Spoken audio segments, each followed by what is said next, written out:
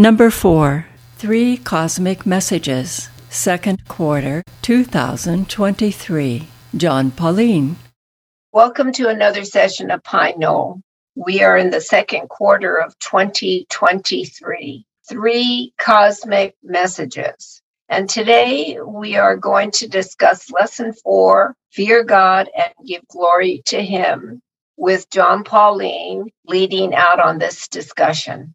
But before we begin, Nancy Wageman is going to pray for us. Dear Heavenly Father, thank you so much for the evidence we see of your wisdom and majesty in the book of nature and the Bible. And the small, beautiful monarch butterfly who can migrate up to 3,000 miles every fall. It's amazing. And we even see more of your majesty and power through the new James Webb telescope, as more vast space and countless galaxies are being revealed. So please help us now and guide us as we open and study your book, the Bible. Help us look and understand a little higher, a little wider at the realities of life that you have for us there, which you, again, are the main one. In Jesus' name I pray. Amen.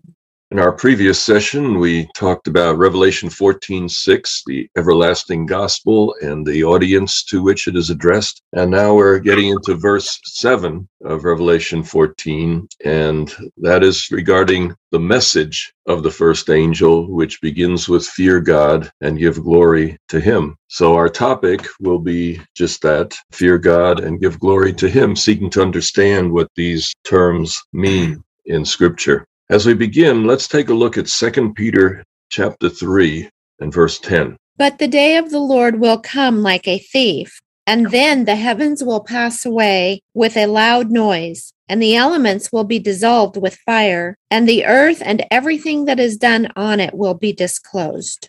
All right, that's a description of the very end of time, end of human history. And the question I have, number one, right at the beginning, is the end of the world more or less believable than it was a couple hundred years ago? What do you think?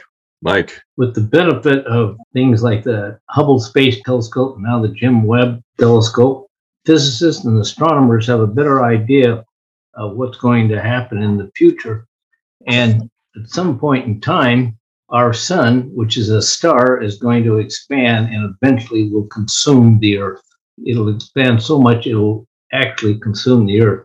So that alone tells us it's going to be destroyed in what we might call a heavenly fire. If it doesn't happen by us doing it to ourselves sometime beforehand, say with nuclear weapons or something like that. All right. Anyone else? Is the context in which we live make the biblical picture, the end of the world, more or less believable? Larry? Well, 100 years ago, World War I was underway. And some other interesting things that were happening in the world, the rise of the industrialization and all of the massive shifts and things that were happening. So I suppose to the people of that time, it seemed that way. The one thing that I have observed is that when I talk to people who are approaching my age or older, I think people who are generally 73 generally see the end of the world because we have a reference of how change has happened. And in every generation, I believe there have been changes as a person nears the end of their life to when they look back at whatever, even if when people lived for 800 years. At the early stage of their life, they can see some level of progression because it's evident in the history of the Bible that there has been a progression. So I'm going to say every generation has its own end of the world drama that unfolds, Spanish flu and World War I 100 years ago. So yes, they were experiencing the end of the world as they knew it. Go ahead, Henry. I would think that the answer to that question will depend on the audience, because if what I have always believed is going to happen, I am convinced of that, the circumstances of today won't change that. Even if everything becomes peaceful or more benign or whatever, if I have always believed, and my belief is based on the person that has announced that event, it is not going to change. The circumstances, the events of today should not affect And if I have never been convinced, regardless of what happens, I won't be willing to believe on it. It happened during the time of Jesus. It happened during the time of the apostles. They write about it. People that are unbelievers, that I don't think that things are going to change at any moment. So I think that the question probably should be, are we making God more believable? Because if we are showing that he is more worthy of trust, then people may start believing on those events, not based on the circumstances, but based on the one that announced them. All right, thank you. Lou? Well, in our church, there's actually a lot of skeptics who says, yes, I've heard that forever, that Jesus is coming soon, and he hasn't. But right now, I hear people out in the world saying something's going on. There's a change. Things are happening. They feel it. They see it. It just seems like it's in the air. And only God knows the time, of course. And like Henry was saying, it doesn't matter if we're in a car wreck or we have a heart attack. For us, it'll be the next time we open our eyes. So it's not about getting scare tactics and building bunkers and all that kind of stuff because of what lies ahead, but it's just about trusting every day and being filled with the Holy Spirit. So whenever it is, that we'll be ready and not complacent and just saying, well, they've said that forever. And so I think that is the risk of becoming complacent, and that's not a good position to be in any day. The various comments I've been listening to remind me that the Bible doesn't have a singular picture of the end. There are texts that talk about multiplying chaos toward the end, and there are texts that say, oh, it's when they're crying peace and safety. It's when they're marrying and giving marriage. And when everything is normal, it will come as a surprise. So the scripture is open to either kind of end, which means probably it isn't going to be as predictable as we would like, and it may come in a surprising way. Chris? I don't quite have that 65-year-old threshold to make, but I will say that I'm surprised at the things that are happening worldwide and United States politics as it seems to be unfolding right now. To me, those seem to indicate that it's closer than definitely before. I've been quite surprised at what's happened the last couple of years. All right, very good. The lesson then in that context wants us to go to verse 7, and why don't we read it at this time? Revelation 14 and verse 7. He said in a loud voice, "Fear God and give him glory, for the hour of his judgment has come. And worship him who made heaven and earth, the sea and the springs of water." And number 2 of your handout, it says, fear God must be very important, since the phrase constitutes the first words out of the first angel's mouth. The English word fear generally means something along the lines of terror, but the Greek and Hebrew words for fear have a broader meaning. So what exactly is the first angel calling on people to do when it says fear God? Could it be to take him serious? Take him serious. Respect, but take him very serious. It's very real. Okay. To reverence him. So we have ideas like reverence, take him seriously, respect. Okay, Bill? I'd say it's to revere him, to honor God. Okay. And then Larry? Reading Robert Alter's version of Proverbs. In Proverbs 8:13, he says, the fear of the Lord is hating evil, which is very similar to some of the phrases and comments we're going to come to later as we go.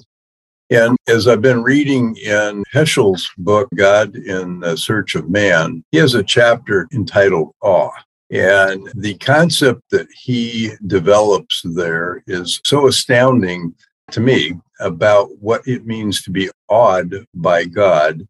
When you look at how the Jewish faith worships on Sabbath and the amount of joyful movement and things that go on except during the reading of the Torah, it is interesting that Heschel refers to awe as what a child or what anyone experiences that holds their attention to the point that they think of nothing else and that they're willing to listen and pay attention to what is happening. fear does not produce that kind of response. All right. Go ahead, Jane. To fear the Lord is to hate evil, because if we are in absolute trust in God and fearing Him, we struggle as human beings, but it's hard to still stand in evil at the same point. So I believe to fear the Lord is to hate evil in our human capacity. Yes, and they're very much part of the biblical context. Rodney. Yeah, those of us who plant this interesting tree, the papaya tree, we try to see that when it ripens, it begins from the tip and it ripens up to the stalk. When it reaches the stalk, when it is over ripened, it falls down. So it tells us that this world will be ripened sometime with evil, and then it's going to fall down. So fearing God is those who will do the opposite. When the world is being full to the brim with evil, there will be people that will be, instead of evil, they will be having full respect and reverence, living the way the Lord wants His people to live. Appreciate that. Thank you. Henry. I sometimes have difficulties with trying to apply meaning to some of these words because I was born in an Adventist home. Everything has been Adventist around me until I went to college because we didn't have the option to have SDA colleges in my country.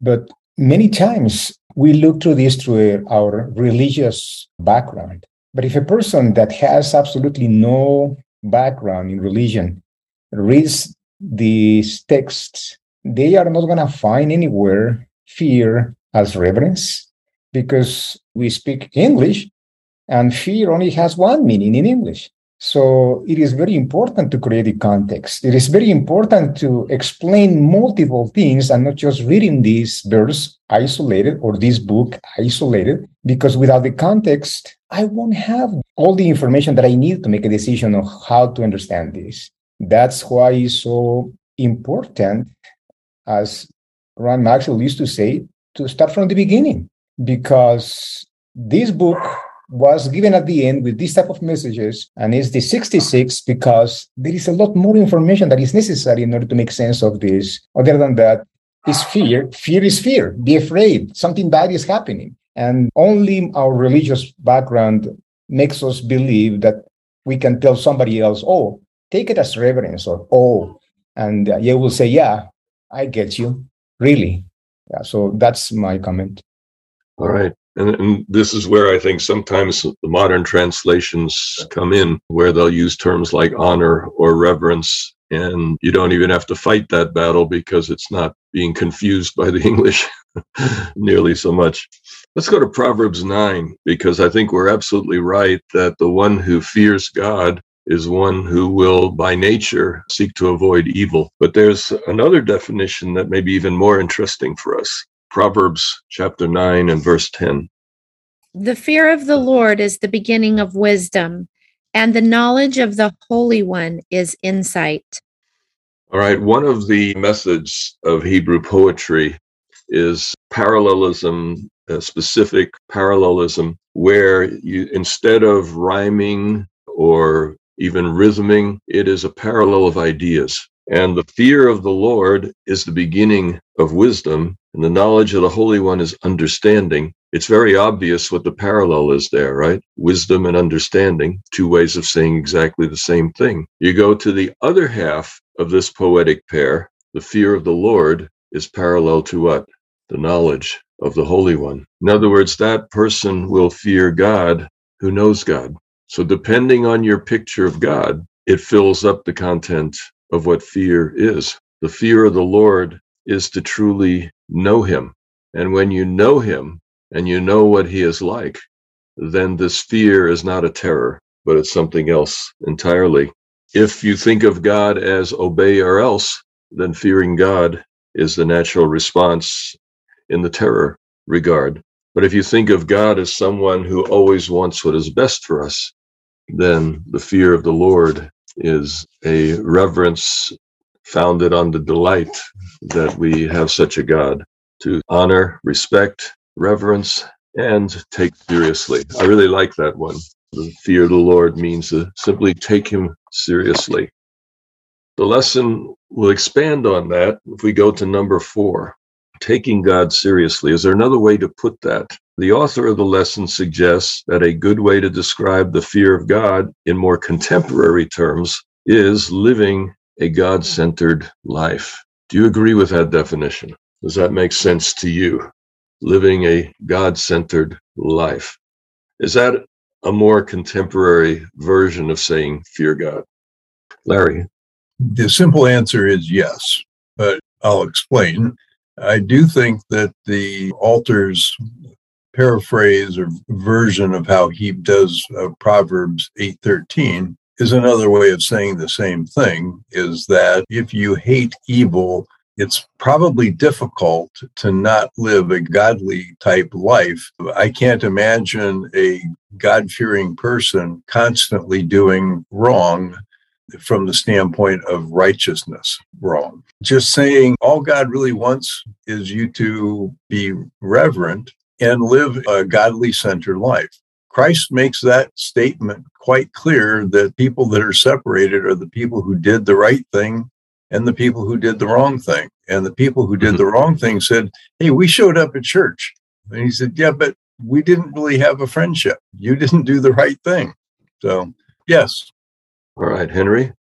Thank you. And I'm sorry, I won't agree because I don't feel that actually is a good description. That's just some adjectives in there. But what does it mean to live a God-centered life? I have heard lately a lot of people that claims to be believers of God acting with hatred and showing no respect for others and feeling superior just because they believe that they are acting godlikely. So we need to define what that means to live a God-centered life. I had a friend, he was an atheist, openly, completely against religion, and he was the person closer to God that I have ever known. He will never accept that, but his behavior, the way that he was living for others, was an absolute reflection of what I know God to be. And he will refuse to be living a God-centered life in the way that we define it. Well, if it's an atheist, maybe he rejected God because God didn't live up to his values. Or at least the God that we Christians portray to be. Yes. Uh-huh. So sometimes a person becomes an atheist because they're moving closer to the God of the Bible. That's a possible example. Michael? I find it much easier to live life with the notion that there is a God who is concerned with my welfare, my happiness, and my being. Now, I try to differentiate between happiness and contentment in this sense that trying to be perfectly happy, I think, is unachievable in this life. But I am contented with who I am. And to a large measure, when I say God-centered, that means, first of all, being kind to people around me. And most importantly, to my wife. I try to tell her every single day, in fact, I do tell her every single day that I love her. And I sometimes say that on multiple occasions. And I try to demonstrate that love by being kind to her. And the same with other people with whom I come in contact. I've started doing something. I started this about 3 or 4 years ago. Just seeing young children with their parents, like in a grocery store. And I would stop and look at them and say, this is very kind of you, young man, to take your parents with you to go shopping and see what reactions they get. Generally, the reactions you get from the parents is a smile. And that is rewarding in and of itself. And I think that's part of having a God-centered life, to trying to spread a little happiness and contentment with other people. I think the concept of a God-centered life, and I think Henry makes a good point, it maybe doesn't have the specifics, the definitions that are helpful. But one thing I would notice is what you center your life on is what you spend your time on, what you think about when there's nothing else to do. We can center our lives around a lot of things. We can center it around money. We can center it around pleasure. Some people center their lives around power, getting it and using it. Some people center their lives around sports, others music, others entertainment. So I think the center of our life would tend to be what we think about when we have no reason to be thinking about anything at all. In other words, what's the default in your life? Where does your mind tend to turn when you're not necessarily directing it? And that's the center of focus, I think, consciously or unconsciously for many lives. Lou. There's a statement in Mount of Blessings that I just love. And it's something to the effect that God didn't say, strive to let your light shine. He just said, let it shine.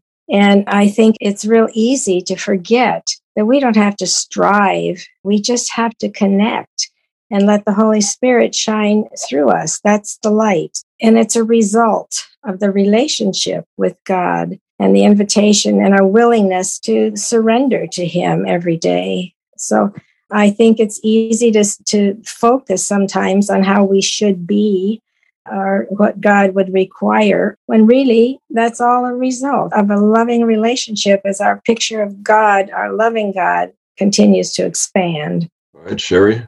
Some of the most dangerous people in the world live God-centered lives. I think that it depends so much on who you believe God to be and what kind of God you are becoming like. I think that's crucial because just having a God-centered life can make you a very dangerous, unsafe person. I would imagine Osama bin Laden would be an example of a God-centered life. You know, he was praising God every time he gave another terrorist screed, etc. So, but it even comes closer to home than that. Yeah. Oh, yeah. You can bring it as close as you want. All right, Larry. You can be sincere and sincerely believe you're going the right way and still end up in the wrong location. If you ignore the signs on the freeway, you will not get off at the right off ramp. It is not possible mentally to have a God-centered life and behave the way Osama bin Laden did, or the way people that we're trying to describe here as Christian who are doing the wrong thing. They don't have a God-centered life. I guess it would be God-centered in the sense of a certain picture of God. Because if you genuinely believe that your God-directed mission is to eliminate his enemies, I think the point here is well taken, that you can be God-centered, but centered on the wrong kind of God with the wrong kind of message. All right, Dan. I'm going to refer back to something Graham and then evolve from that. Graham used to speak about servant to friends, and I think we're all acquainted with that. I've sort of translated that to friends as others first and servants as rules first. And I'm interested in prediction models. And I think one of the things that rules people will use when available is force or coercion or whatever other ways they have of getting their way. But ultimately, it's quite different than what others first will do. Because I think others first believe in altruism and they believe in friendships. And I think in that milieu, force is totally not utilized. And so I think that depending on what your basic philosophy is, it leads to very, very different places. And so I think a person like Osama bin Laden accepted the wrong philosophy on life, the wrong worldview, and it led him to predictable ends where force and coercion, he saw that as the right thing to do for him because he had gone down the wrong path. And I think that's why it's so important that we are careful about what kind of philosophy we accept. And I'm always thankful to Graham that he gave me the illustration of servants of friends, because I think that's really a very nice analogy. Well, this has been a very, very enlightening discussion on the fear of God. I think we touched on a few points here that I've never heard before, but think was very helpful. It's one of the challenging concepts, isn't it? Because of the nature of English language. It's hard for people to really get their head around what it is that this first angel is actually saying. But I think that our conversation has brought a great deal of light to that. Let's move to the next item in number 5, the giving glory to God. And what does it mean to give glory to God? While you think about it, let's take a look at a text or two, and then I'll come back to you. 1 Corinthians 3:16 and 17. Do you not know that you are God's temple and that God's Spirit dwells in you? If anyone destroys God's temple, God will destroy that person. For God's temple is holy, and you are that temple. All right, it's interesting. This word doesn't use the word glory, so I probably wouldn't have brought this text in at this point, but the lesson does. And I think the reason is simply this. When it says you are the temple of God, it's not talking about bodies. It's not saying you, singular, are the temple of God. It's saying you, plural, are the temple of God. Another weakness of the English language, that the plural and the singular of you are identical and therefore sometimes confusing. So it's saying you are the temple of God, and if anyone destroys that temple, God will destroy him. What's the context? 1 Corinthians 3. Does anybody remember? What has Paul been talking about in the letter up until that point? He's been talking about factions in the church, groups fighting with each other, each claiming to have the right place, the right understanding. And Paul is saying the very disunity there is destroying the temple. Now, where does the word temple come from? In biblical usage, of course, you have the Old Testament temple and Solomon's temple, Zerubbabel's temple, Moses' tabernacle, etc. But in the New Testament, Jesus becomes the temple. He's the one that says, destroy this temple, and in 3 days I'll raise it up again, meaning his own body. Jesus' body was a temple for the Shekinah glory of God, which was within. So for the New Testament, the temple is Jesus, but it's also wherever Jesus is. And so it uses temple language for heaven, for the body, and also for the church. Where 2 or 3 are gathered together, there I am in the midst of them. So one way to glorify God is the relationships we have among ourselves. When our relationships with one another reflect the kind of relationship that God has always sought with us, that brings glory to God. When we relate to others the way God has related to us, it brings glory to God. So one definition of bringing God glory is we bring him glory in the way we treat other people and the kind of relationships we have within the church, and I'd suggest even outside the church. All right, Livius? I was thinking of Moses when he asked God to show him his glory, and he put him up in the cleft of the rock, and his passed by, and he said, the Lord descended in a cloud and stood there, proclaimed the name of the Lord merciful and gracious, slow to anger, abounding in steadfast love and faithfulness, keeping steadfast love for thousands, forgiving iniquity and transgression and sin. And I think we show God's glory, or we give God's glory, when we allow these qualities to flow through us to others, like you mentioned, when we are in relationship and we exhibit these characteristics to others. We're modeling Christ, basically. And so I think that's kind of what it means, what I think it means to give God glory. Hey, thank you. I'd just like Daniel to think about something, and if you want to speak to it a little bit later, that would be great. But in talking about divisions in the church as undermining God's glory, etc., as a church leader, how much dissent, how much disagreement can happen within an organization without it becoming detrimental? Obviously, we don't want no disagreement. We don't want no other voices, because that's the way that we correct each other. But I'm just curious what your thoughts are from your newfound experience on to what degree, when does dissent in the church become detrimental and when is it an asset? Because we don't want to read 1 Corinthians 3 as if anytime there's disagreement in the church, we are undermining the glory of God. So in practical terms, that can be a difficult one to get right. All right, I'll check in with you later if you have some thoughts on that. Henry? I will answer this last question first, my opinion about the dissent and disagreement, and then I will give the example that I have from the Bible about how do we glorify God or bring glory to him. I think that disagreement should be welcome, should be encouraged when it is with the purpose of learning, when we are trying to discover. That is beautiful, because that's the only way that we will get in order to move forward. When somebody is letting me see a different perspective. But when we are using dissent to create division, to not talk to the other person, to put blame and say, you are wrong and I am right, then that's detrimental because there is no intention to learn. I am imposing my view.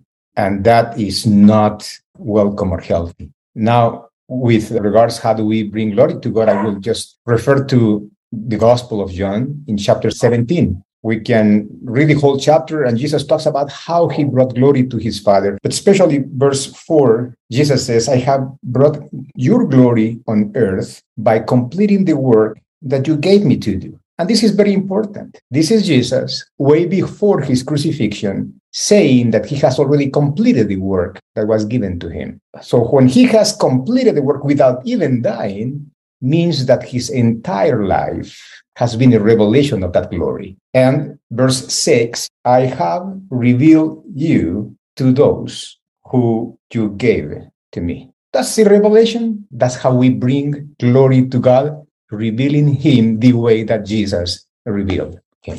All right. Thank you. John? In the light of cosmic conflict, as in the first 2 chapters of Job, when we give God glory, we say what is right about God, as Job did. Daniel, would you care to comment on the question I threw your way?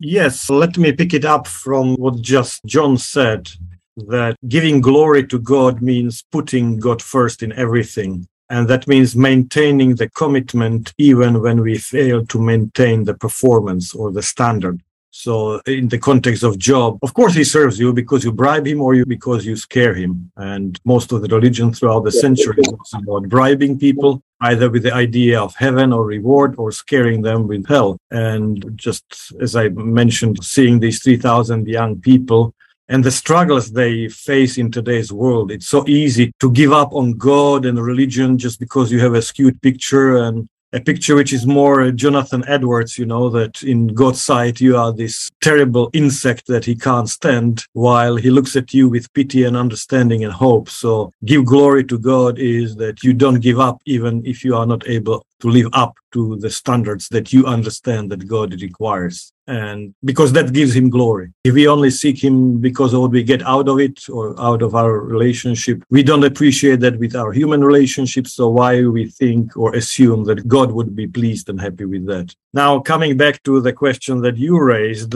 it seems that what is the disagreement? What is the result of this agreement? Is it the result of the processing? Because if it's a different processing, then our variety can be an enhancing factor.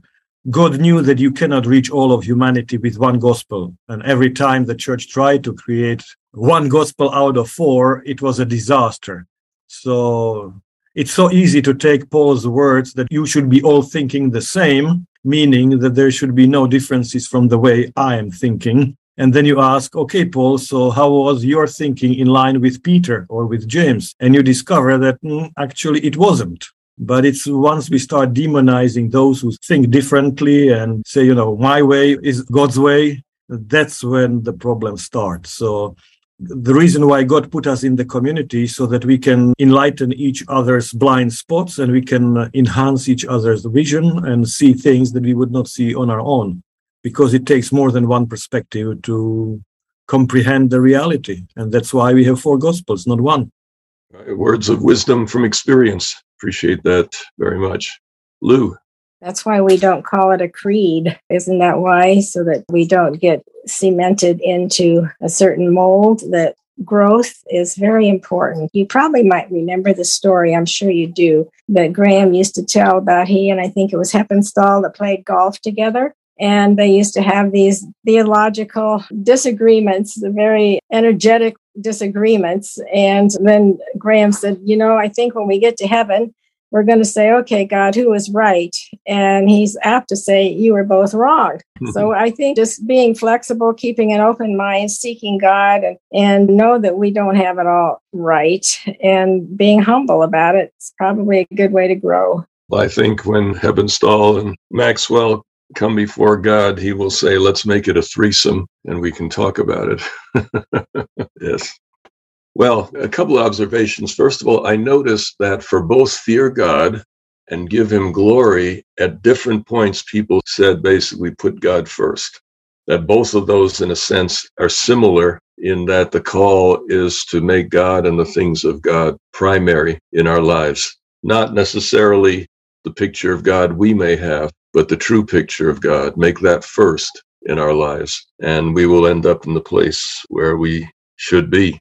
And the second point is that glorifying God in this corporate sense is basically treating other people the way God has treated us. And I think of the parable of the man who owed 10,000 talents and how he appeals to the king and says, just give me time and I'll pay it all back. And he's freely forgiven. And then when a man comes along with a relatively paltry debt and uses the same words, just give me some time and I'll pay you all back. Instead of responding the way the king responded to him, he puts the man in jail and seeks to get every penny out of him. And Jesus basically says that we are to treat one another the way God treats us. Look at each other in the light of how God has looked at us. And so that's glorifying God relationally, is to treat other people the way God has treated us. But there's more. In 1 Corinthians 6, verses 19 and 20, we have another aspect to glorifying God. Or do you not know that your body is a temple of the Holy Spirit within you, which you have from God, and that you are not your own? For you were bought with a price. Therefore, glorify God in your body. All right, so here it says your body is a temple of God. Wherever Jesus is, becomes a temple in the New Testament. And if there's such a thing as Christ in you, which is referenced in several places, Christ in you, the hope of glory, that makes your body a temple. And it says you're not your own. You're bought with a price. In other words, you're a temple because God owns the building, so to speak, and it's dedicated to him. Therefore, glorify God in your body. So everything that we do, not just how we treat people, but everything that we do with our bodies can either glorify God or do otherwise. And so we're encouraged here to glorify God in some very practical, personal ways. And 1 Corinthians 10 actually spells out one of those. 1 Corinthians 10:31. So, whether you eat or drink or whatever you do everything for the glory of God. All right, so eating and drinking can glorify God. I suppose you might say, how is God? Is God better glorified by someone in an alcoholic stupor or someone of sound mind? So it is possible to drink things and consume things that cause us not in any way to glorify God. And especially, of course, Paul is speaking to Christians. So when you take the name of God, then everything that you do becomes a reflection of your picture of God in the minds of other people. And they will judge God based on what they see of God in you. So I would define glorifying God as making God look good to those around us. What we eat and drink, how we treat one another, etc. It can make God look good, or it can damage his reputation. Paul has one more thing to say about it in Romans 12, in verses 1 and 2.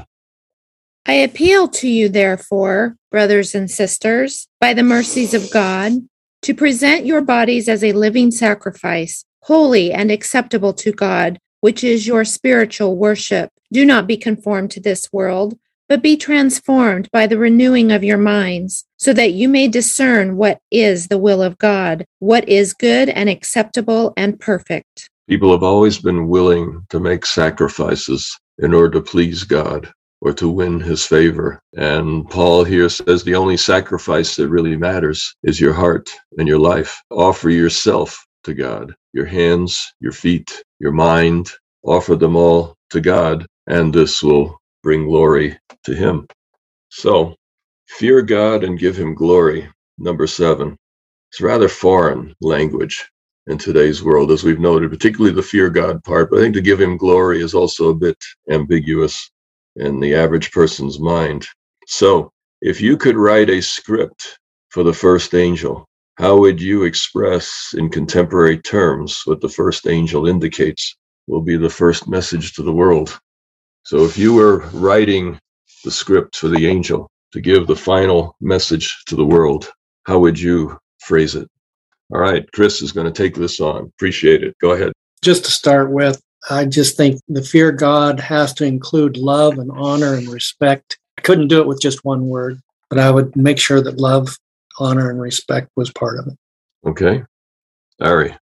The idea of love that I have was changed by reading Scott Peck in The Road Less Traveled. And he uses the concept that love is the desiring of the spiritual development and maturity in the one loved. In other words, God's love for us isn't just like we love chocolate or we love our spouses. It's a much deeper, and from that, we need to understand the deeper concept that when we love back, my love for you as a friend and yours for me includes within it the desire for both of us to continue to have spiritual maturity. And once I got that idea set in my mind, it began to change how I saw all of my relationships with people around me. So I think it's very important that when we define all of these things, that we really look to the godly model of what these words mean and try to use the correct meaning for them. Daniel. I would say be humble enough to admit there is more to life, more to reality than your own opinion. If there is no respect, not much learning takes place. And because all of us have limited perspective, give God respect means admit there is more to reality than what you just see. And then you can learn, then you can grow, then God can take you out of the box, then God can teach you things that you have no clue that they exist. You can be a blessing to somebody else and others can be a blessing to you.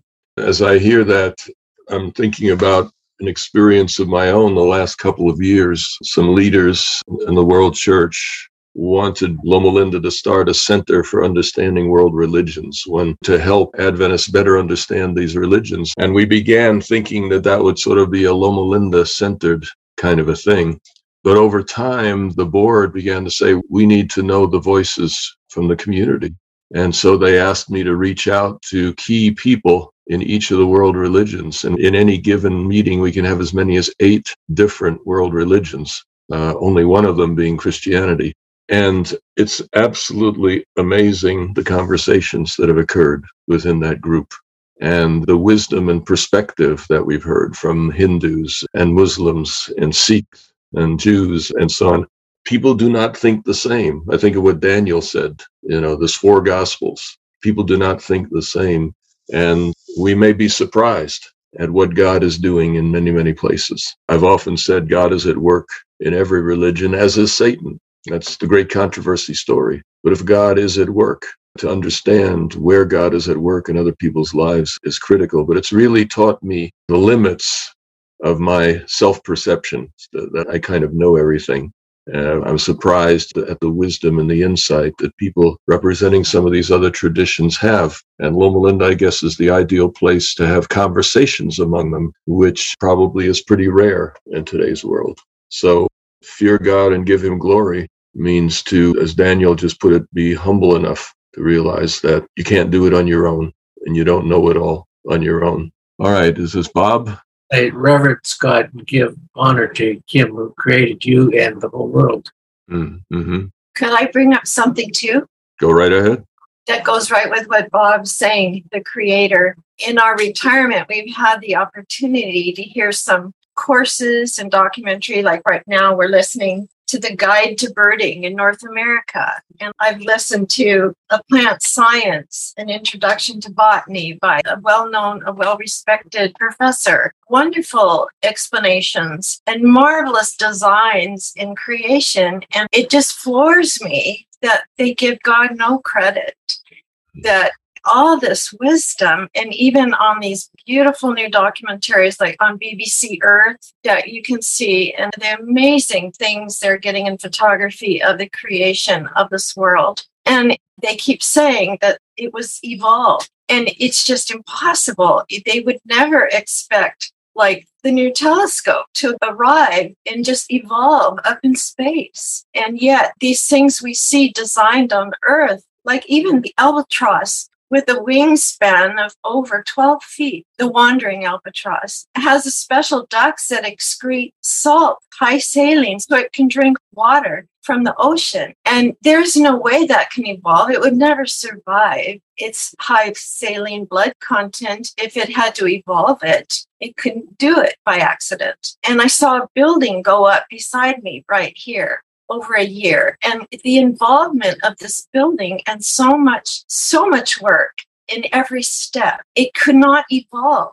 And yet we see this miracles around us now in such photography and documentary. Could this be a factor? I don't know how, but to give God the credit in the first angel of the creator. It just seems like Satan's working very hard to erase that. I hear you saying that you don't have enough faith to believe that all this could have happened by chance. That's correct. All right. Livius. Well, if I could say one thing, it would be to be other-centered. The first angel says, worship him who made heaven and earth, the sea, and the springs of water. When I look at nature, I see an interdependence on everything. Everything depends on something else. You look at a coral reef, everyone shares, and all members in that reef have something to give to the other. And it's a whole ecosystem. And so when I look at principles of being merciful and gracious, slow to anger, forgiving iniquity and transgression in my brother and sister, those are other-centered qualities. So I would say that to be other-centered is what the message there is, one of the messages. I think if Ellen White had heard you say that, she would have jumped out of her seat and raised both hands. Praise the Lord. That's pretty much the theme of chapter 1 of Steps to Christ, isn't it? So the other-centeredness of the universe, God is inviting us in the first angel to simply get with the program, to align ourselves with what we can see in the larger universe as so many things dependent on others and often giving, the flowers giving off perfume, which far as we know doesn't help them any, but it blesses so many others. And this sort of a symbiotic relationship is something that encourages us to be loving the way God is loving. All right, John.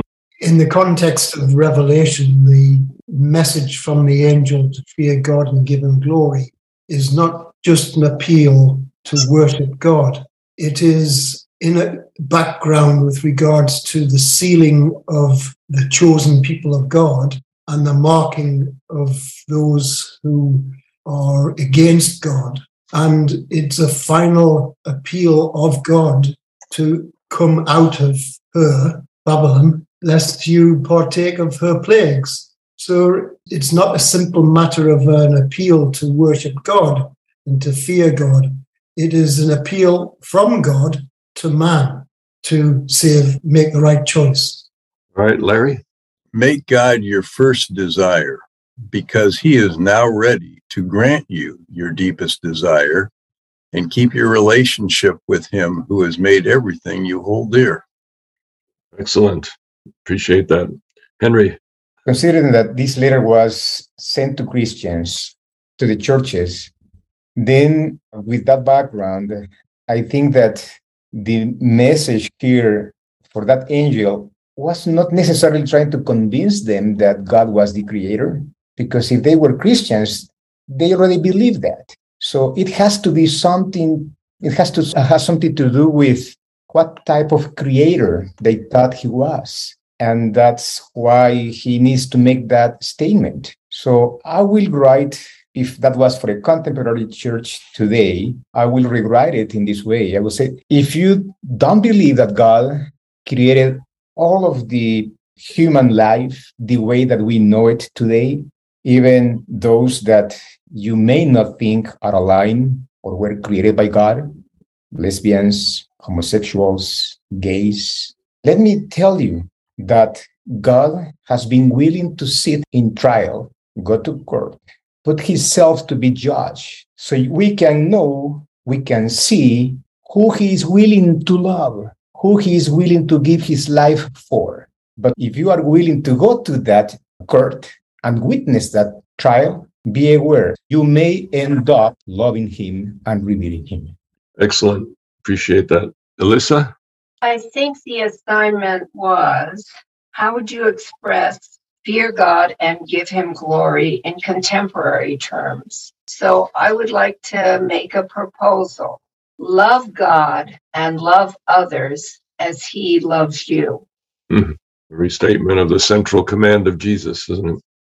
All right, Larry. I have a question. The concept of the 7 churches made me think of that, and I don't know that it directly ties to this, but maybe it does. It's something that I've never heard much about. But there were 7 churches, the 7 lamps, 7 spirits. Is part of the story in the dealing with the creation, the week of creation, is there any link to that in the Revelation because of the continual use of 7 at the beginning of the book? Yeah, scholars have wrestled quite a bit with why 7, and obviously Creation Week is one of the better possibilities that one would look at there. Certainly creation is in view. It mentions the tree of life, for example, would be one aspect. The trumpets and the bowls seem to be reversals of creation, taking some of the elements of creation and self-destructing them, etc. So that certainly is one of the options. Some have suggested that Sabbath is a subtle central issue in the book, and that 7 might be hinting toward that. We'll probably be looking at that in a few weeks as we get further into this series of lessons as to where and how one would approach the Sabbath in the book of Revelation. But the number 7 is clearly dear to John. It appears, I believe, 54 times in the book. There are a lot more subtle ones. For example, lamb appears 28 times, which is 4 times 7, as a reference to Jesus. So there's a lot of overt and covert references to the number 7. And I would argue that the book is structured in 7 parts, the center of which is chapters 12 to 14 that we're focusing on this quarter. The center of the center is the 3 angels' messages. So you're in, I think, the heart of the book of Revelation's message. All right, Julie? After I looked at this and kept trying to reword it, I realized, no, I probably wouldn't change how it says it, because every single phrase there we've gotten such a great deal of information from. We've got so many different ideas of how that means to different people. So fear God, we've talked about glorifying him and all the different definitions of that. This is the thing about God's word. He has this way of putting something so succinctly together, and you say, wait a minute, what does that mean? And when you pull it apart, it means so many different things, all going in one direction. The other thing I wanted to connect it to is the verse before, that this has to do with the everlasting gospel. And to me, in a way, it's saying, here's the everlasting gospel, this not just the portion of what Jesus did on earth, which I think was extremely important, but that whole big picture of God and what he has done to connect with the human race. And it's almost like saying, pay attention to this, because in the process of paying attention, you will give glory to God and you will worship him, because this is an incredible thing. And this is to the whole world, the world that has not really had God particularly in their focus. Attention is so difficult for all of us. We're so distracted. I am anyway. I have a hard time. I can pay attention to something for a little while, but maintaining attention is really difficult. And I think this is really pointing out that now more than ever, we have to see that whole God picture, that big picture of what God is doing for us. And that will lead to a great deal of glorifying of him in our lives, both by what we do and by what we say. Yeah, I fully agree with you, Julie, that the way that it was placed in Scripture is intentional, purposeful, and very fruitful. So the purpose of this exercise wasn't necessarily to retranslate or something like that, but simply say, if you stood on a street corner and said, fear God and give him glory, most people would just scratch their heads and keep walking. Is there a way to arrest them? And I think, just looking at this last one from Larry, that's just a real zinger, I think. Make God your first desire, because he's ready to grant your deepest desire.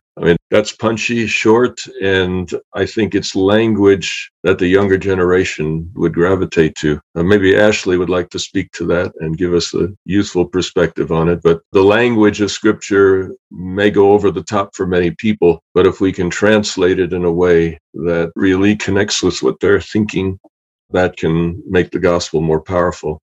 The gospel is eternal, yet it is also relevant to specific situations, depending on the need that people have when they come to it. Michael, and then if Ashley would like to speak to that, you'd be welcome to. Well, just to follow up to a comment made by Julie, I've struggled with this all my life, is to start saying a prayer and immediately my mind starts wandering off on other things. And Teresa of Avila, who was a great mystic, said that she had the same problem. She couldn't just say a simple formalized prayer without her mind wandering off to some other subject. And I don't know why that is, but I'm still bothered by it to this very day. And I thoroughly enjoy coming here and listening to diverse comments because we're struggling to understand the best we can the various messages stated in the book of Revelation. All right. Ashley, would you have to comment? Yeah, I think the language can be a big barrier for many. They often aren't brought up with a perspective where maybe there's a different way to see things and that there are groups of people that do see things differently. I haven't always understood why exactly that some people seem to maybe only remember the worst experience. It makes sense in some ways because trauma is very memorable. So maybe you only remember the bad things sometimes, unfortunately.